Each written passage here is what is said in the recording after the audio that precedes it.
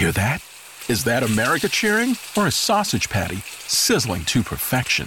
It's time to cheer for Egg McMuffin and fresh cracked eggs at McDonald's. It's time to wake up to the aroma of freshly baked biscuits and treat yourself to a real honest-to-goodness morning meal. Breakfast, it's on at McDonald's. Choose any breakfast sandwich, buy one, get one free. Available only on the app. Price and participation may vary. McD app download and registration required. Single item at regular price.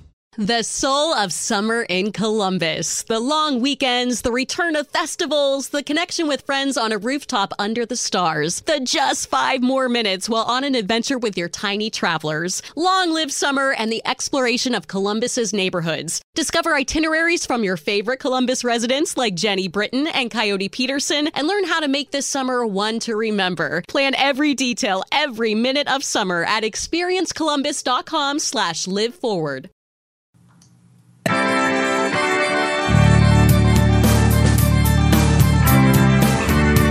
You're listening to the X-Zone Broadcast Network, www.xzbn.net. Radio's authority on the world of the paranormal and the science of parapsychology. Celebrating 25 years of broadcasting. Broadcasting around the world and to the great beyond.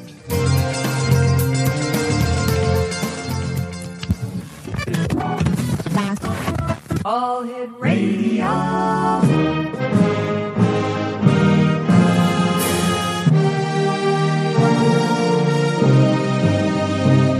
Welcome to the X-Zone, a place where fact is fiction and fiction is reality. Now, here's your host, Rob McConnell.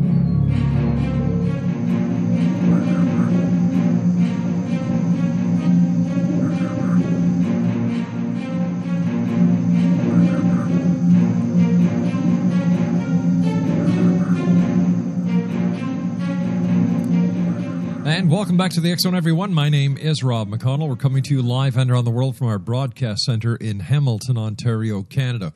Worldwide toll-free, 800-610-7035. My email address is xzone@xzoneradiotv.com. On all social media sites, X-Zone Radio TV, and our main radio website where you can listen to the X-Zone 724, 365, as well as during the live broadcast Monday through Friday from 8 p.m. Eastern until midnight at www.xzoneradiotv.com.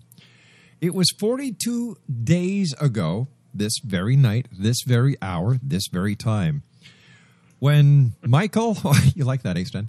When Michael Horn and Stanton Friedman first started a debate here on the X-Zone about the Billy Meier case. Now, Michael, as everyone knows, is the North American authorized representative for the Billy Meier case.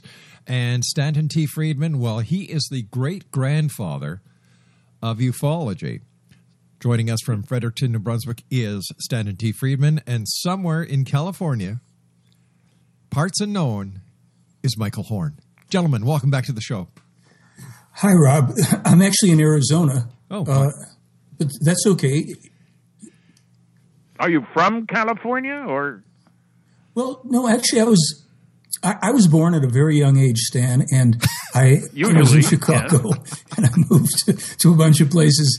I was living in L.A. for quite some time, but then after living briefly in Brazil, I moved up here to Arizona, and we had some snow. Thank you. Well, listen, we like to share the snow here from Canada down to our good friends in the United States. And Stanton is in Fredericton, New Brunswick, a beautiful part of Canada. All right, gentlemen, over the past 42 days, I have seen mail go from each one of you about different areas of the Billy Meier case. Now, Michael, what I'd like you to do is I'm going to give you 5 minutes to set up your case. Okay. For tonight, okay? So, Michael, are you ready? I are. You are? I is. I'm sorry. Okay, thank you. Go ahead, Mike. Well, okay. Let's start with this premise and then see if it's acceptable to everybody. I think that we could agree that the confirmed discovery of intelligent extraterrestrial life, not little organisms, would be the most important discovery in human history. And that would be exceeded only by established contact with those life forms.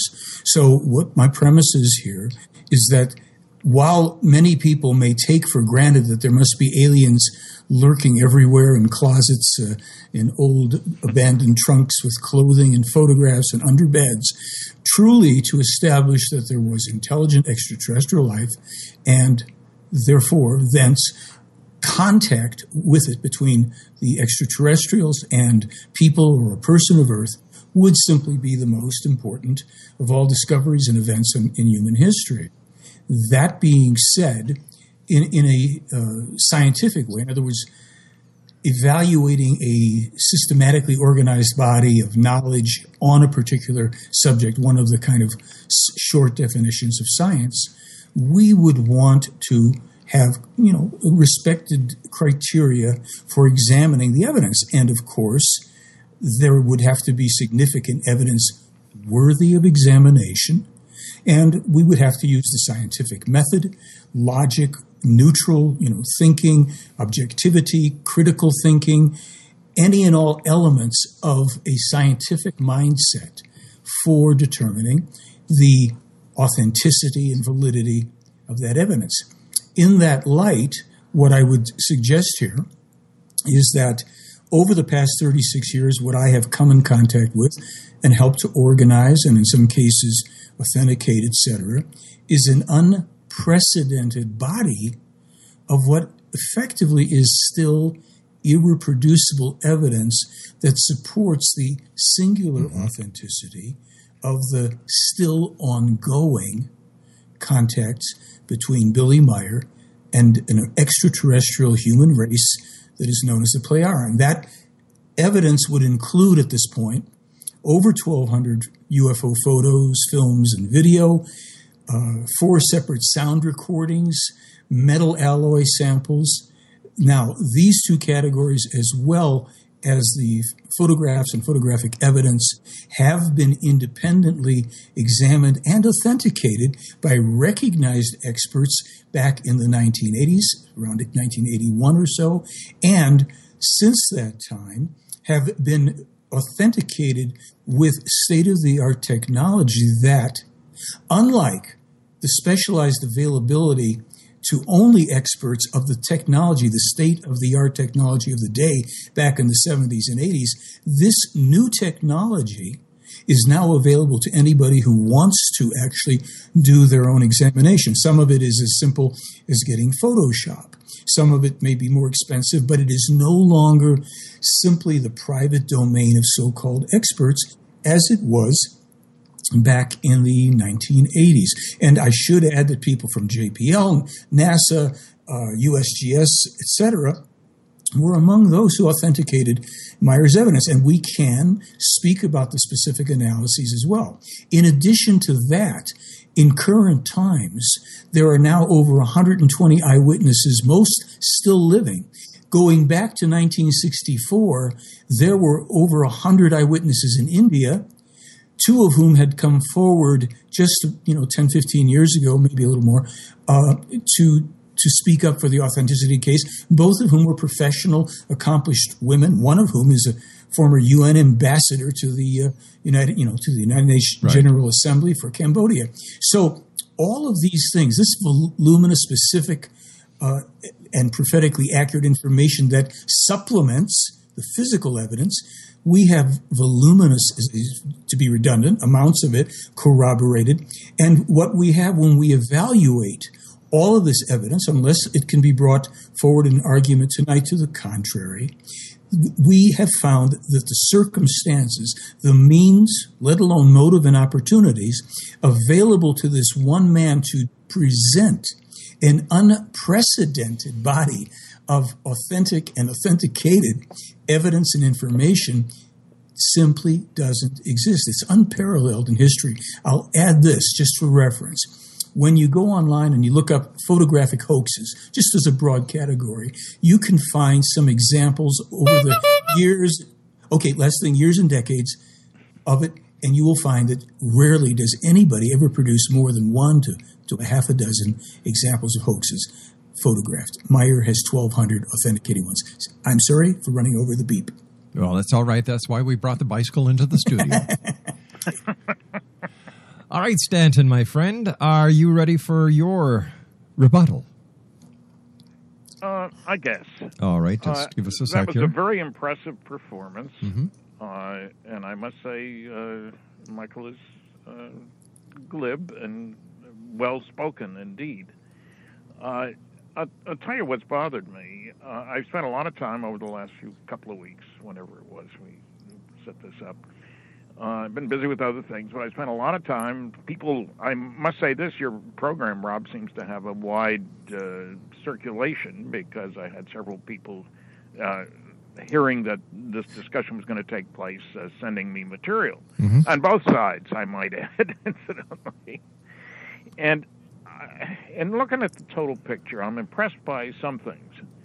The volume of materials is tremendous. I would grant Michael that right off the bat, no question. There's a ton of materials. How legitimate it is another question, and whether we're asking the wrong question. I suppose the question seems to be, is there more truth than fiction, which isn't good enough for me, frankly.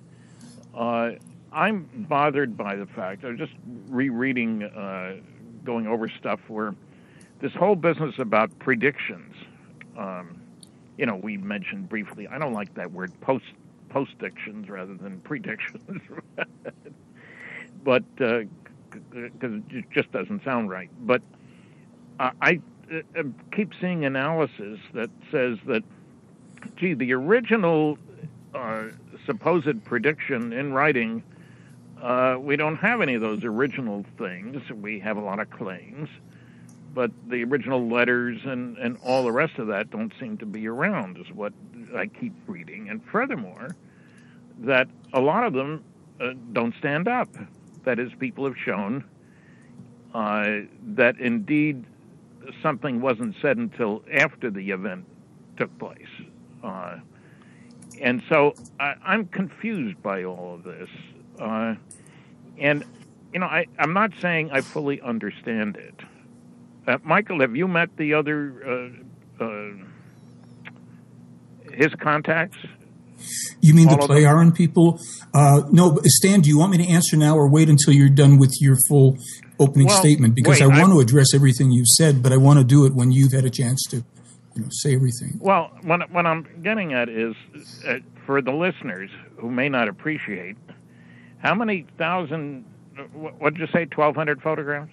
Something like that. Over 1,200, yes. Okay, and thousands of pages of stuff, right? Yeah, about 26,000, 27, 28 by now, yes. Okay, so there's an enormous amount of material. And certainly I cannot claim to have gone through all this stuff, even if I'd spent full time since the last time we talked. I can't. You sent me some stuff, but other guys sent me stuff. And I'm still confused, because the question is, well, what if some of this is real and some of it isn't? What do we do then? And I don't know.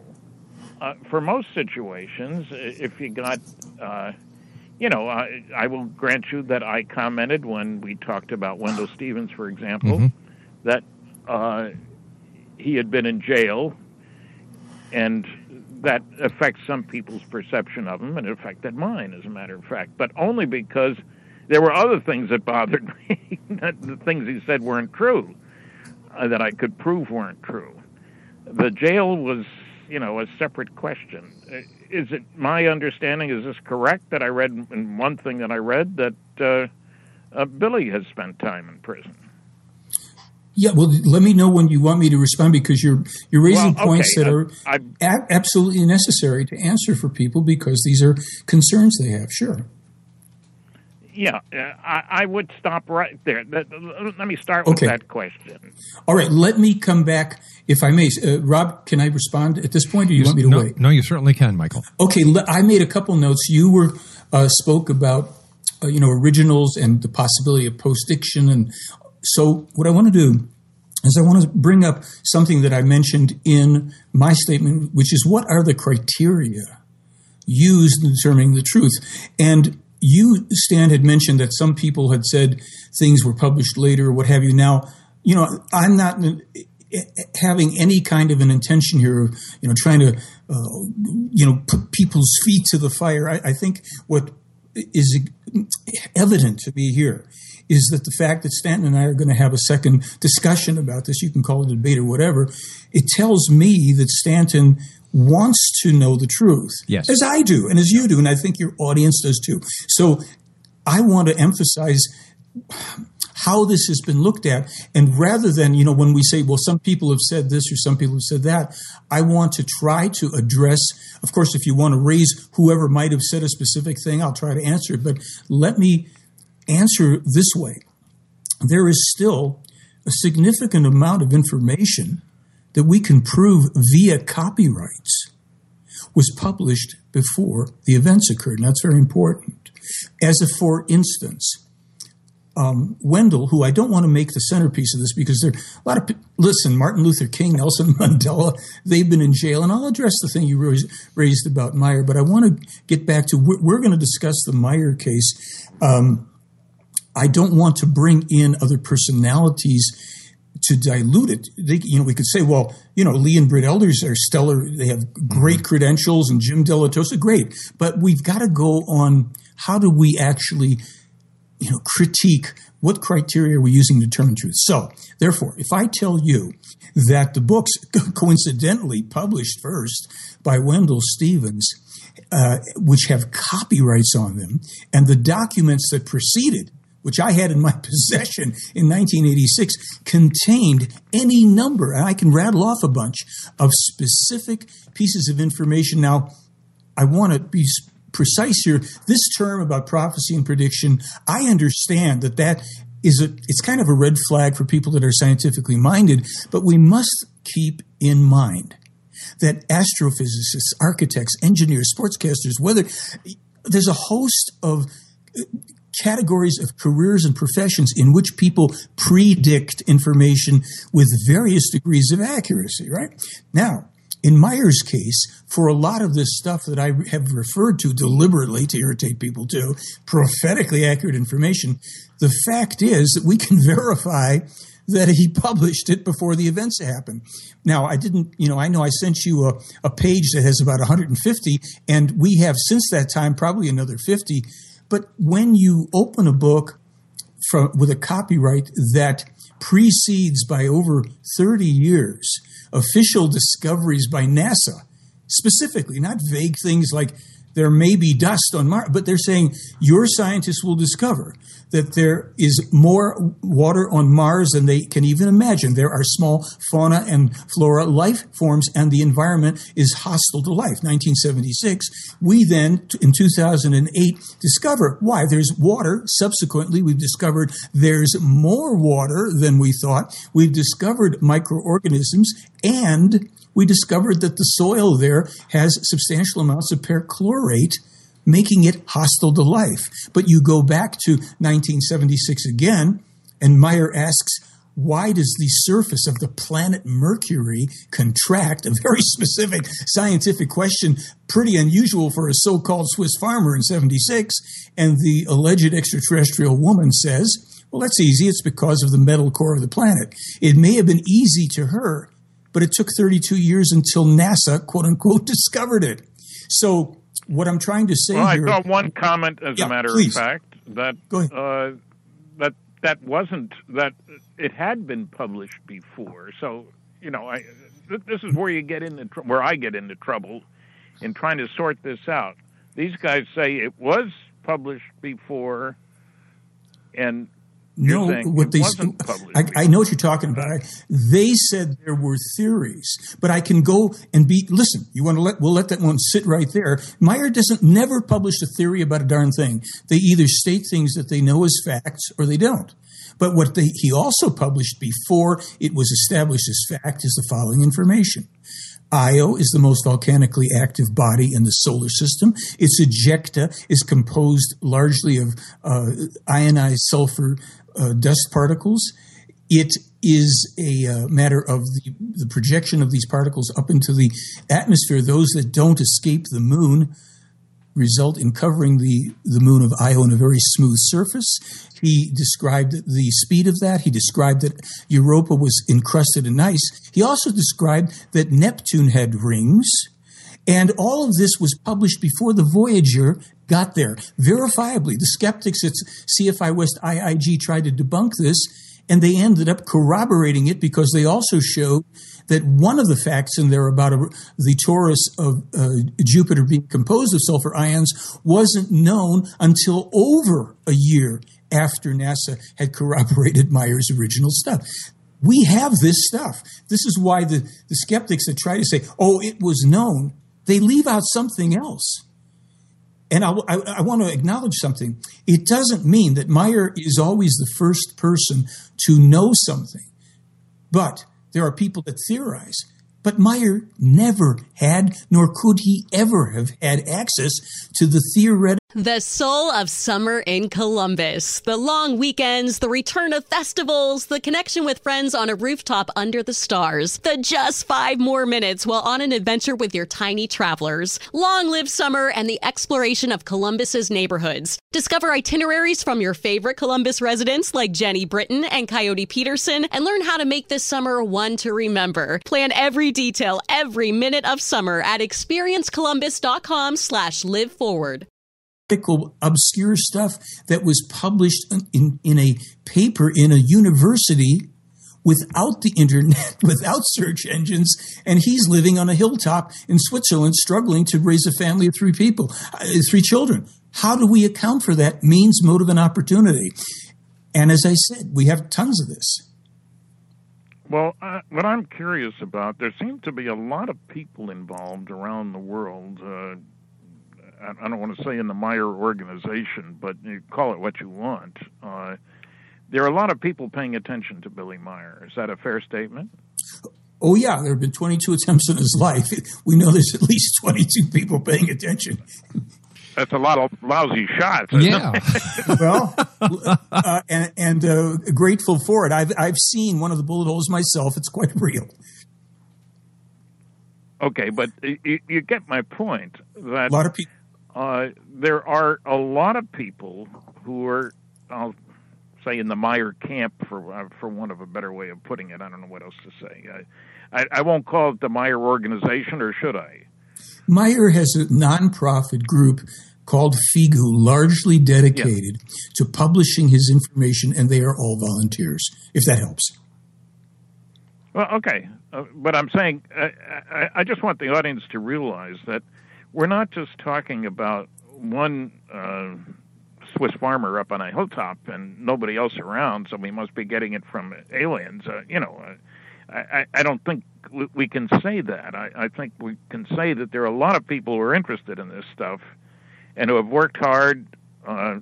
Define FIGU again. Sure. It is a volunteer organization of people who help Billy to disseminate his published information, his books, his pamphlets, and things like that. But just to comment on a lot of people involved who are interested in Billy, just before the show went on, we were briefly discussing the last debate last night. We're interested in politics, but I'm not running for president. So people can be interested in things. But carry on with what your point would be. No, just that the fact that Billy is, a farmer out in Switzerland doesn't mean that there weren't other people around paying attention to, what did you say, obscure scientific papers, if you can call them that. I guess all scientific papers pretty much are obscure for the outside yes, world. They are. Doesn't mean that there aren't people who have jumped on the bandwagon, so to speak, and that Billy might not have been made aware of stuff, because we're not talking about he's only got 3 friends, so who's going to tell him? That's not the situation at all. He's got a lot of people, I won't say blowing his horn, what's a better way of putting it? Supporting him. Okay. That's sure, let's answer that. Let me address that, Stan. You have to remember that a great body of this information was published by Meier beginning in 1951 and 1958. He's 14 and 21 years old, respectively. Now, then more of it, and this is stuff that he's publishing, then beginning in 1975 when he's meeting with Semyaze and these other people, if you will, alleged extraterrestrials, he starts to publish their conversations. And what most people don't know is that a lot of what we refer to as the prophetically accurate information is included in conversations in sequentially numbered contacts, if you will, that now number over 620, whereby within them all sorts of things, including the most mundane and boring of matters, and some of the most thrilling and interesting of information, is published in a conversational context. Now, this stuff doesn't really begin to see the light of day until Stevens and crew, around 1978, start getting it translated. Up until that time, it's still only available in German, and though it's from 75 on, it's getting some dissemination in Europe. Mainly, Meier's being attacked. He doesn't have an audience like you or I can have now on Rob's show. So you've floated a premise which isn't substantiated by the facts. And I can also say, since I've traveled a total of 180,000 miles in my 15 round trips to Switzerland, and every time gone over the property, walked some of the grounds where the photos were taken, talked to family members and witnesses, I have a real firsthand take, and I tried to trick Meier 4 separate times in 3 years to see if this guy was possibly, just a really good liar, to be honest with you.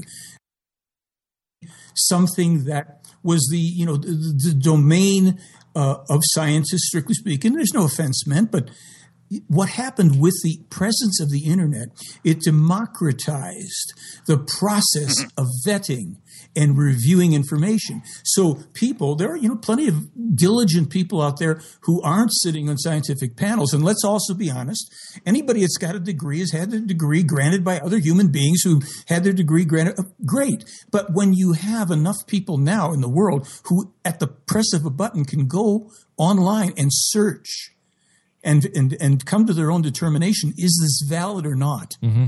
Then we supersede the vaunted significance of experts, none of whom are Meier's peers. How's he going to have a peer review? His best peers now are any and everybody who can go and search this out and start thinking and questioning for themselves.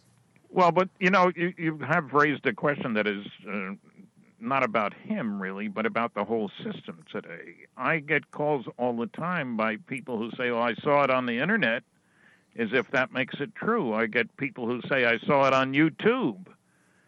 And that doesn't make it true. You're right, Stan, you're right. But see, the thing is, what we did, just so you understand, we didn't go onto the internet to find out if somebody said the same thing. Mm-hmm. We went to find if there was documentation, meaning in the press or scientific journals, as to if and when a specific discovery was made.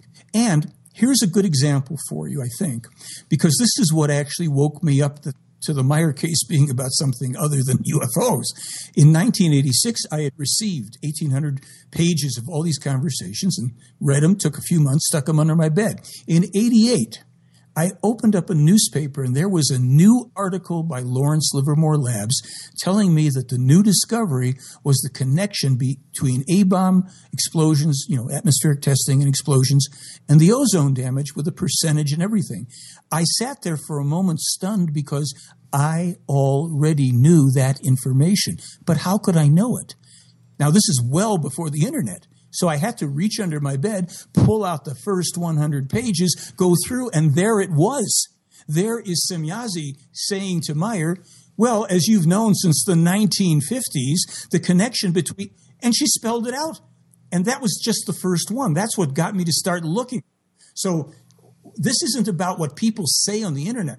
I have newspaper clippings from pre-internet days, and I have made copies of the online articles from science magazines, all this stuff with these new scientific discoveries listing JPL and NASA and anybody else that will talk.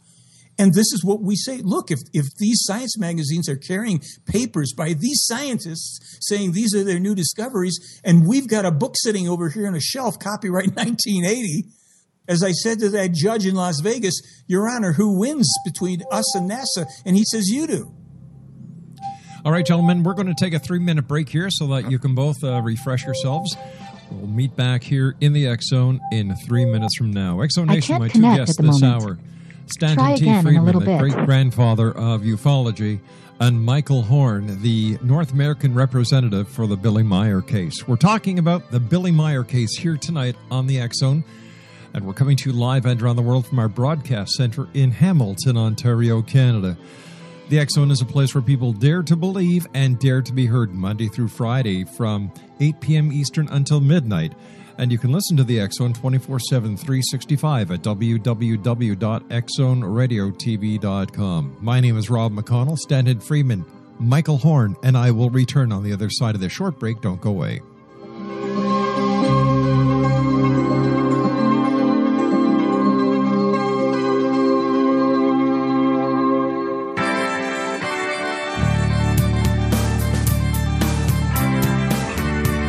You're listening to the X Zone Broadcast Network, www.xzbn.net. Radio's authority on the world of the paranormal and the science of parapsychology, celebrating 25 years of broadcasting. Broadcasting around the world and to the great beyond.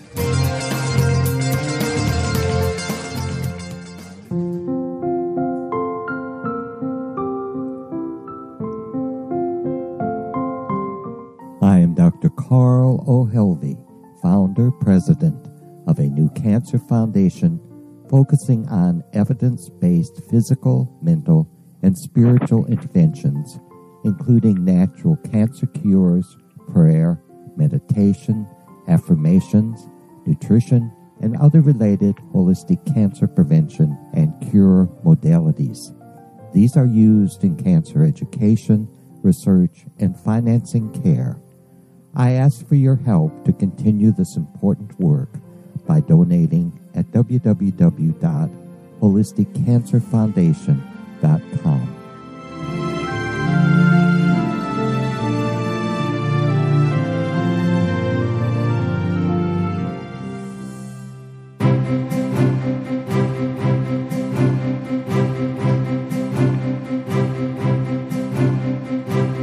While science pursues fact, magic accesses the quantum level, bridging random facts to form truth. As long as science and magic remain separate and polarized, the truth cannot be known. I'm Wilda Wieka. Join me on the Science of Magic radio program dedicated to unification and evolution of consciousness. During each episode, I'll be speaking with experienced and respected scientists and mystics. From astrologers to astronomers, from medical doctors to shaman, the scientific method to dowsing and intuition, we will weave together information from seemingly divergent practices to promote unity and enlightenment. Join me, Wilda Wieka, and the Science of Magic right here on the X Zone Broadcast Network. For more information, visit www.thescienceofmagic.net.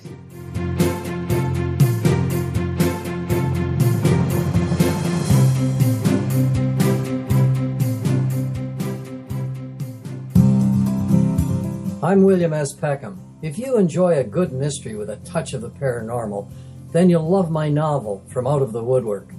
It's the story of a young Toronto contractor, Sean Kennedy, who buys derelict homes, guts them, and turns them into multifamily dwellings. Slums just waiting to happen. When Sean buys 29 Livery Lane, the house fights back. Former owners unexpectedly come out of the woodwork as he starts the destruction. The apparitions come to him when he touches old books, reads hidden letters, rummages through old boxes, finds a locket, or reads a discovered manuscript of a murder mystery. From Out of the Woodwork will take you from 1899 to the horror of the World Trade Center, September 11, 2001. Check out From Out of the Woodwork on my website, www.williamspeckham.com.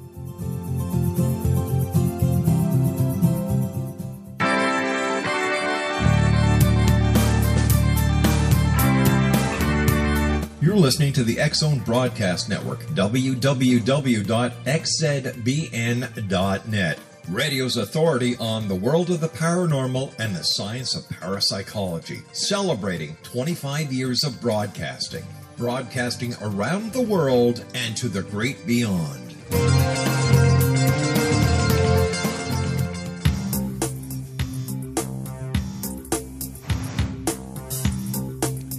Welcome back, everyone. This is the X-Zone. I am Rob McConnell. Michael Horn and Stanton Friedman are my guests this hour. And in the next hour as well, we're talking about the Billy Meier case.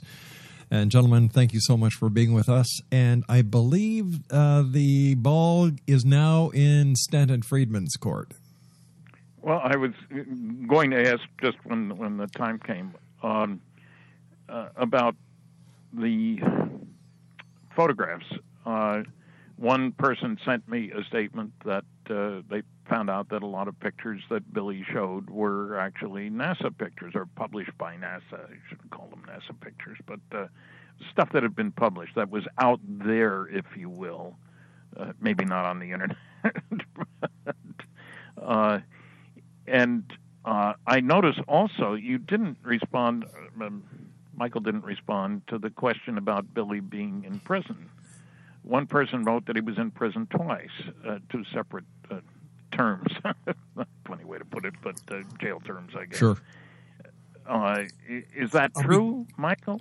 Let me answer both of those for you, Stan. I'm sorry, I ran over my time originally when I was answering your first questions, and that one slipped away. But let's address this whole thing about photographs that were, from NASA, et cetera.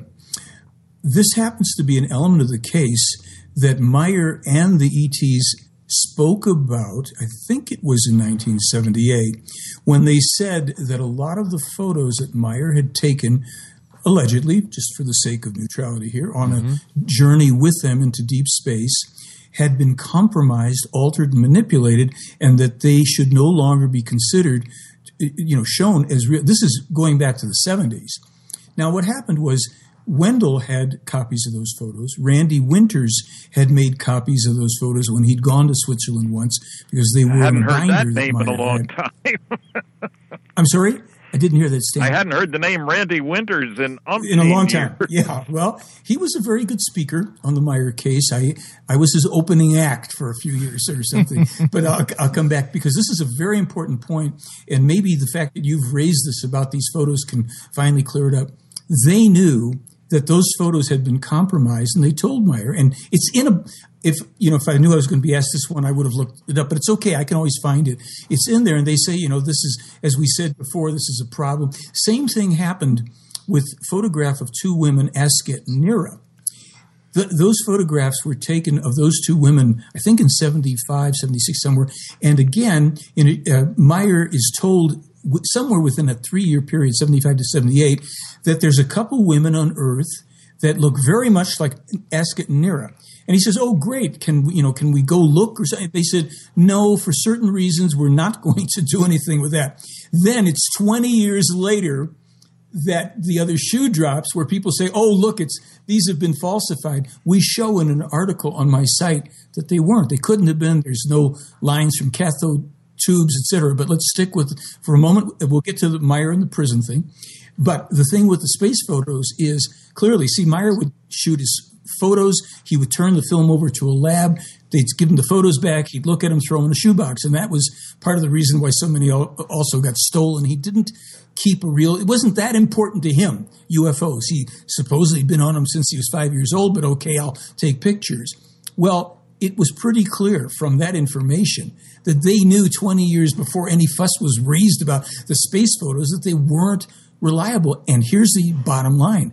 Not a one of Meier's UFO photos have ever been shown to be fake. And with all the new analyses that have been done last year, 3 separate analyses, that's pretty much a done deal. No skeptic now will come forward and say Meier hoaxed the photo. So I'll pause there. I'll come back to the jail thing, but I don't want to go over time. So just... It's all right, Mike. Take the time. Okay. So my understanding is this.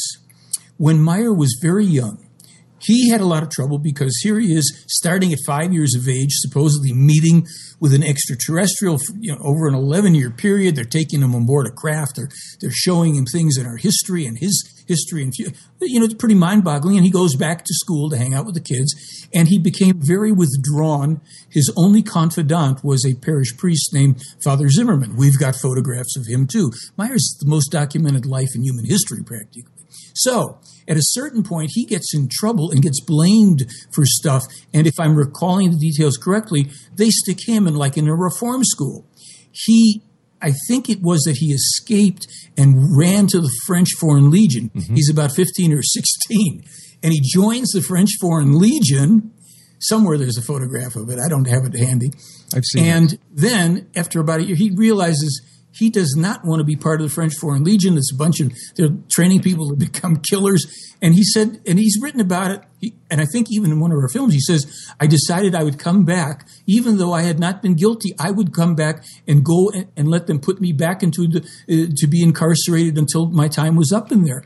They weren't going to believe me, so I went and did that. So it wasn't like this guy was like a burglar or a murderer or, any of those horrible things. He had gotten in trouble as a kid. And that is what happened. All right, but let me ask you something here. The fact that he was a deserter, does that not go towards his credibility? Well, here's the thing. This is where there's this thing called conscientious objector. Mm-hmm. And I think, your country has received an awful lot of conscientious objectors around the time of the Vietnam War. Definitely. Now, most of the, soldiers, I think, were conscripted in our country starting, I think, at about 18 years of age. Mm-hmm. Here you've got a kid at about 16, goes off, flees to join, some having a romantic adventure to get all this stuff behind him. And what he's realizing is he's being trained to be a killer. And that wasn't what from all of the mentoring he had already with the Playaran and with this woman Asket, that wasn't what he was signing on for. And he decided, no, this is not, compatible with my ethic and my values. I'll go back and they'll put me in prison. And when I'm done, I'll come out and I'll do my mission. Stan. Well, I can't dispute it. What you have said was he did spend time in prison. Okay, that's good. It's not good in that sense, but we've answered the question. There's another question that needs answering, because I think people you've mentioned Asket and you mentioned somebody else, Mura. Asket and Nira. Yeah. And there, of course, is the name Semyasi or Semjasi. I don't know how to pronounce it properly. You got it, Semyasi. Yeah.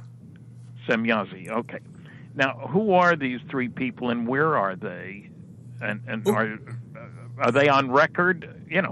Interesting. You should ask that. I was just putting something together tonight for a presentation, so let me answer that. Asket and Nira. Well, Asket is said to be the second contact person mentor for Meier, who took over from the first one, who was a Playaran man named Spath, who handed off the job, so to speak, as he was approaching his death. Okay.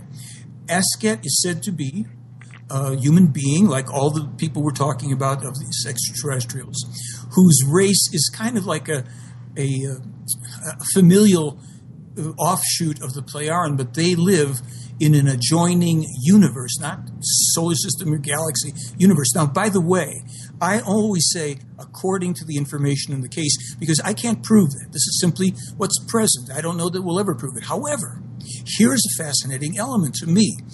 Asket was the woman who brought her ships to be photographed by Billy in 1964 in India. Billy used a 1940 Kodak Bellows type camera. The thing opened up and folded out. I don't know if you remember those stands. Yeah, I've seen them. Right? Yeah, My dad had one. You can't do anything tricky with that. You're lucky if you take a photograph. Well, anyhow, Meier had taken 80 photographs by the time he was interviewed in 1964 by a very well-respected reporter for a prominent Indian newspaper called the Delhi Statesman, which was initially formed in 1875. Meier's interviewed in 1864. In that article, and we have a copy of it, the man describes some of the photos that Meier showed him, which we still have 11 of. Now, some of those photos, they are mainly of Ascot's ship. Now we have a photograph of a young girl with her brother and her uncle, I think it was, her grandfather, who was a head monk at the ashram in India where Meier was, where the ships appeared, where he photographed him. And it gets better. She not only saw these craft, but she comes forward years later, like in 1998. She's now a retired ambassador to the UN General Assembly from Cambodia, and she steps forward to say, yes, indeed, I was there. I not only saw these ships, I saw this woman, Ascot, who would come down and walk and talk with Billy Meier. And my teacher, this woman steps up, who was her teacher of Hindi, and they both gave interview attesting to the legitimacy of Meier's meetings with these, and the photographs. Over 100 witnesses were in India. So this is where, you're a scientist. This is where we go, well, we have to put this into the mix. Here is something more to substantiate. Let me be painfully honest and say, Stan, how many of the Roswell photographs have you examined of the craft? I haven't seen any photographs. Yeah, because there are none. So here we've got, going back to 64. I didn't say there weren't any. I said I haven't seen but any. For all intents and purposes, we can say we don't have any hard evidence, and yet you're passionate about that, and you approach it from a scientific level. I happen to be satisfied that Roswell's real for a couple of reasons. One, I heard about it in 1957 from a kid whose father was in the Air Force, and two, Meier, as I sent you that information, they expounded on Roswell. But my point is this: we have photographic evidence going back pre-computer, pre-Photoshop, 1964, written about in a prominent paper with two highly credible, still living witnesses. That's the easy stuff. Then we start getting into the 70s and 80s with the photographs and the medals and the sound recordings and the prophetic information. So we're not looking at something just about a he said, she said situation. We've got hard evidence. Well, okay. You believe that you have hard evidence.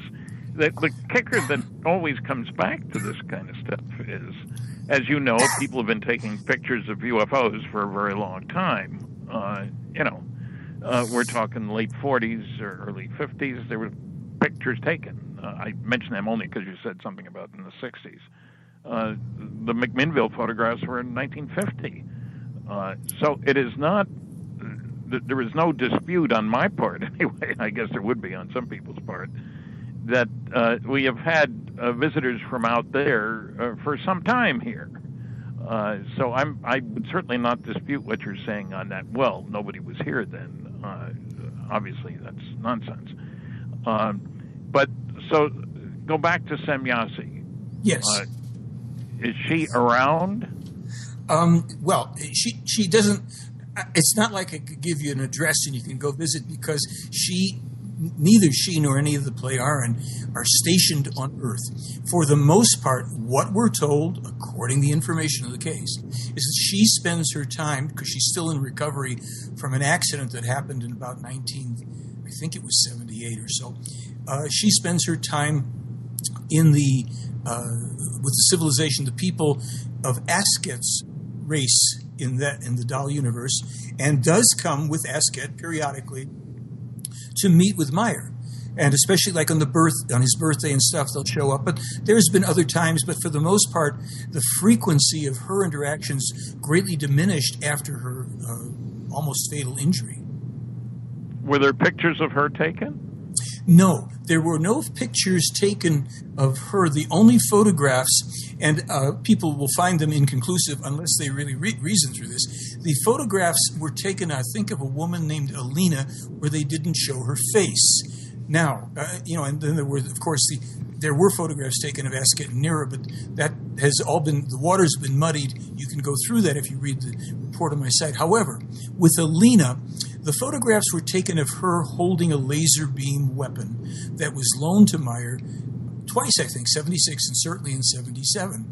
Now, it's all you see is a human hand holding a very unusual weapon in a gold metallic suit with bright silver metallic cuff. Naturally, this opened a lot of questions for people about the laser pistol and the suit and all that. Do you want me to go into that, or do you want to go down another road? Well, I'm sorry? Stanton? What's the point of that? That you have a picture of, do we have any, background on that picture and the suit and so forth? Here's what was found out. Because look, let's be skeptics a bit. Okay, so you've got several photographs, in fact, of a woman's hand holding a weird-looking weapon. Could it be a toy? And what about her suit? So what we know from the investigation is the following. The investigators went and looked in Switzerland and through catalogs and everything else for a weapon that would closely enough resemble what this woman was holding. They couldn't find one. It had a red tip on it. So a lot of people said, see, it's just a toy. Well, the problem with that is while there were some red-tipped toy space guns, which were very primitive, the requirement for red plastic tips to be put on weapons of any sort wasn't enacted till 12 years later in 1989. See, there's so many details in here. This should fascinate scientists. Now, so the space weapon, plus the weapon seems to have a chamber or two on top of it. We're told it's a laser weapon. Now, what does that mean? It means that when the investigators were on the property, they found two different trees through which an oval hole had been burned. An oval hole.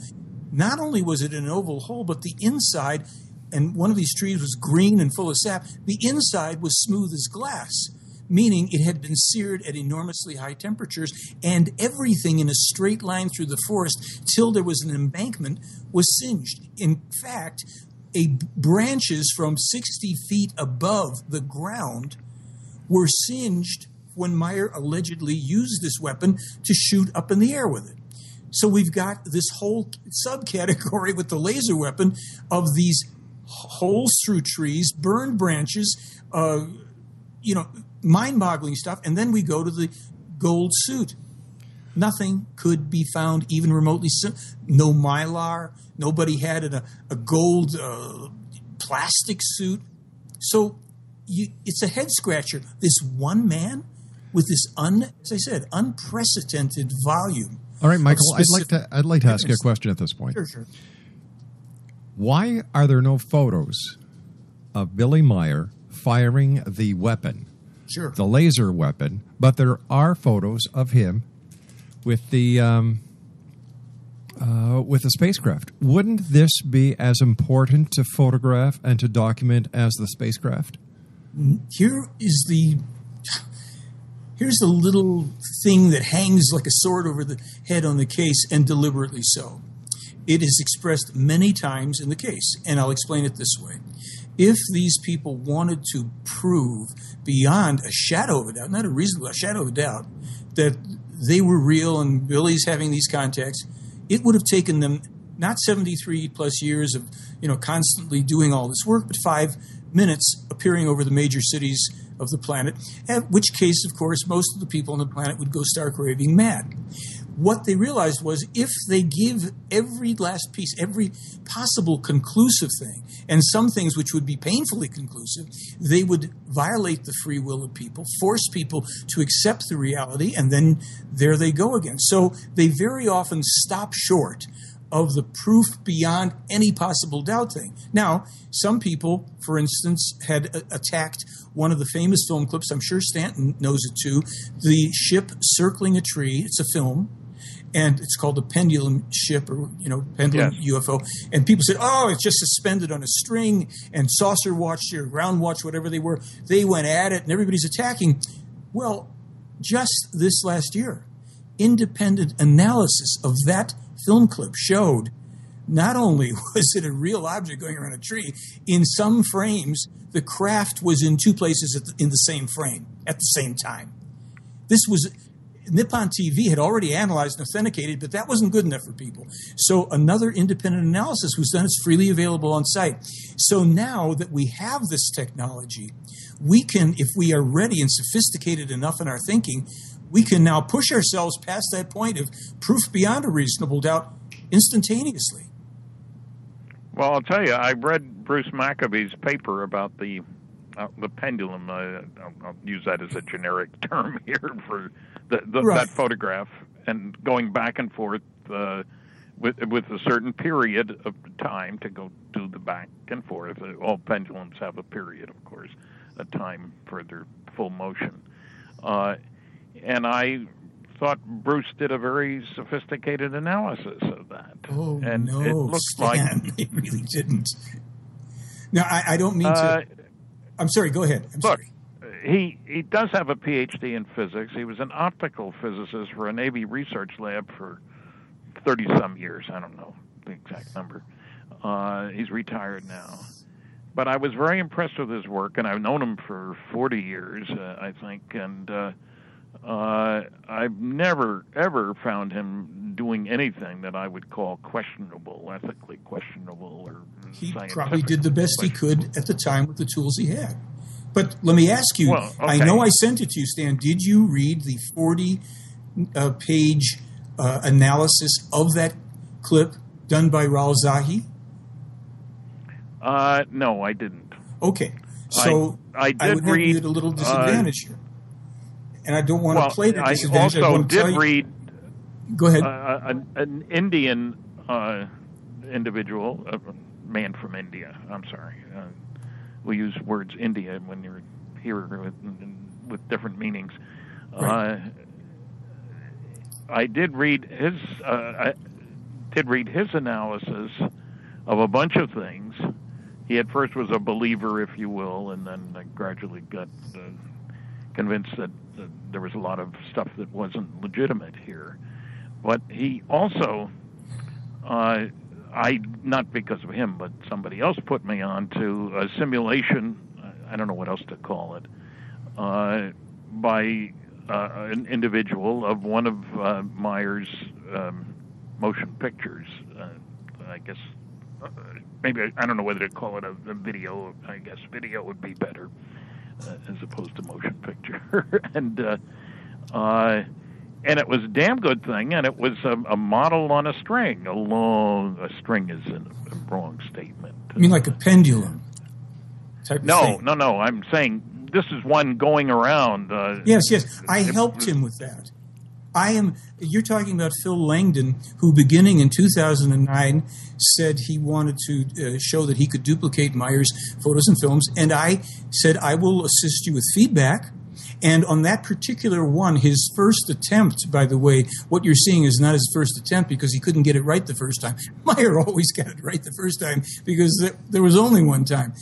Langdon didn't notice that the craft hung off to the left at an angle for approximately 2 seconds or so, and then resumed its motion.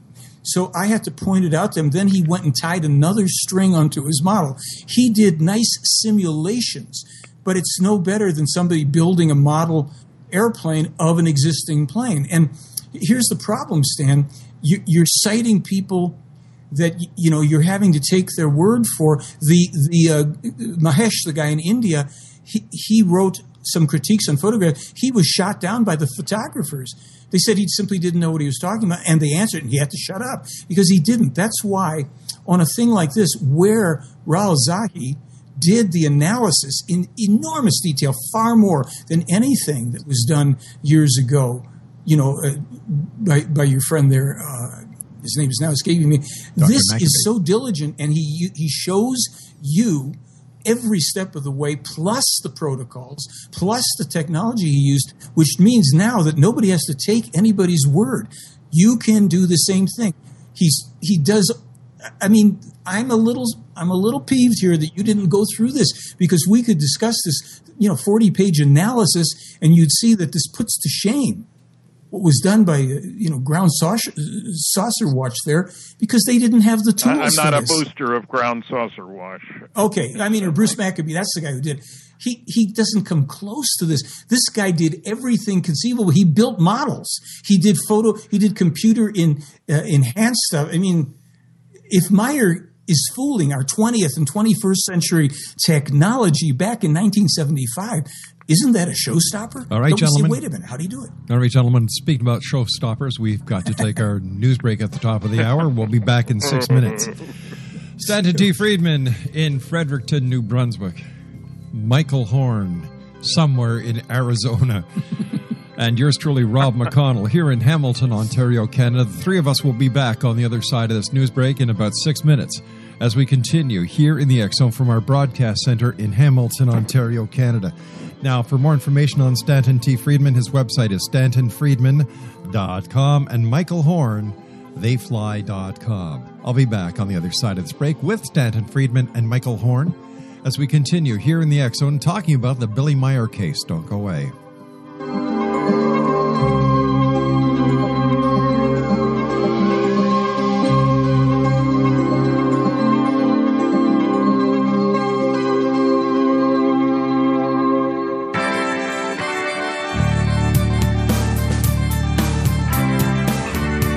You're listening to the X Zone Broadcast Network, www.xzbn.net. Radio's authority on the world of the paranormal and the science of parapsychology. Celebrating 25 years of broadcasting. Broadcasting around the world and to the great beyond.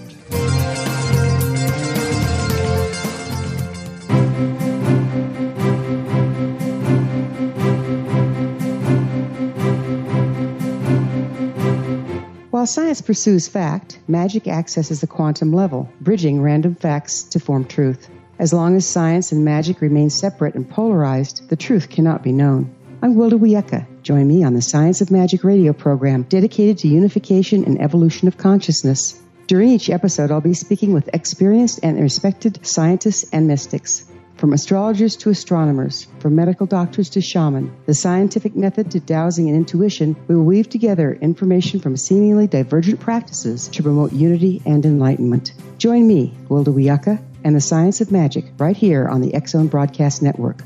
For more information, visit www.thescienceofmagic.net.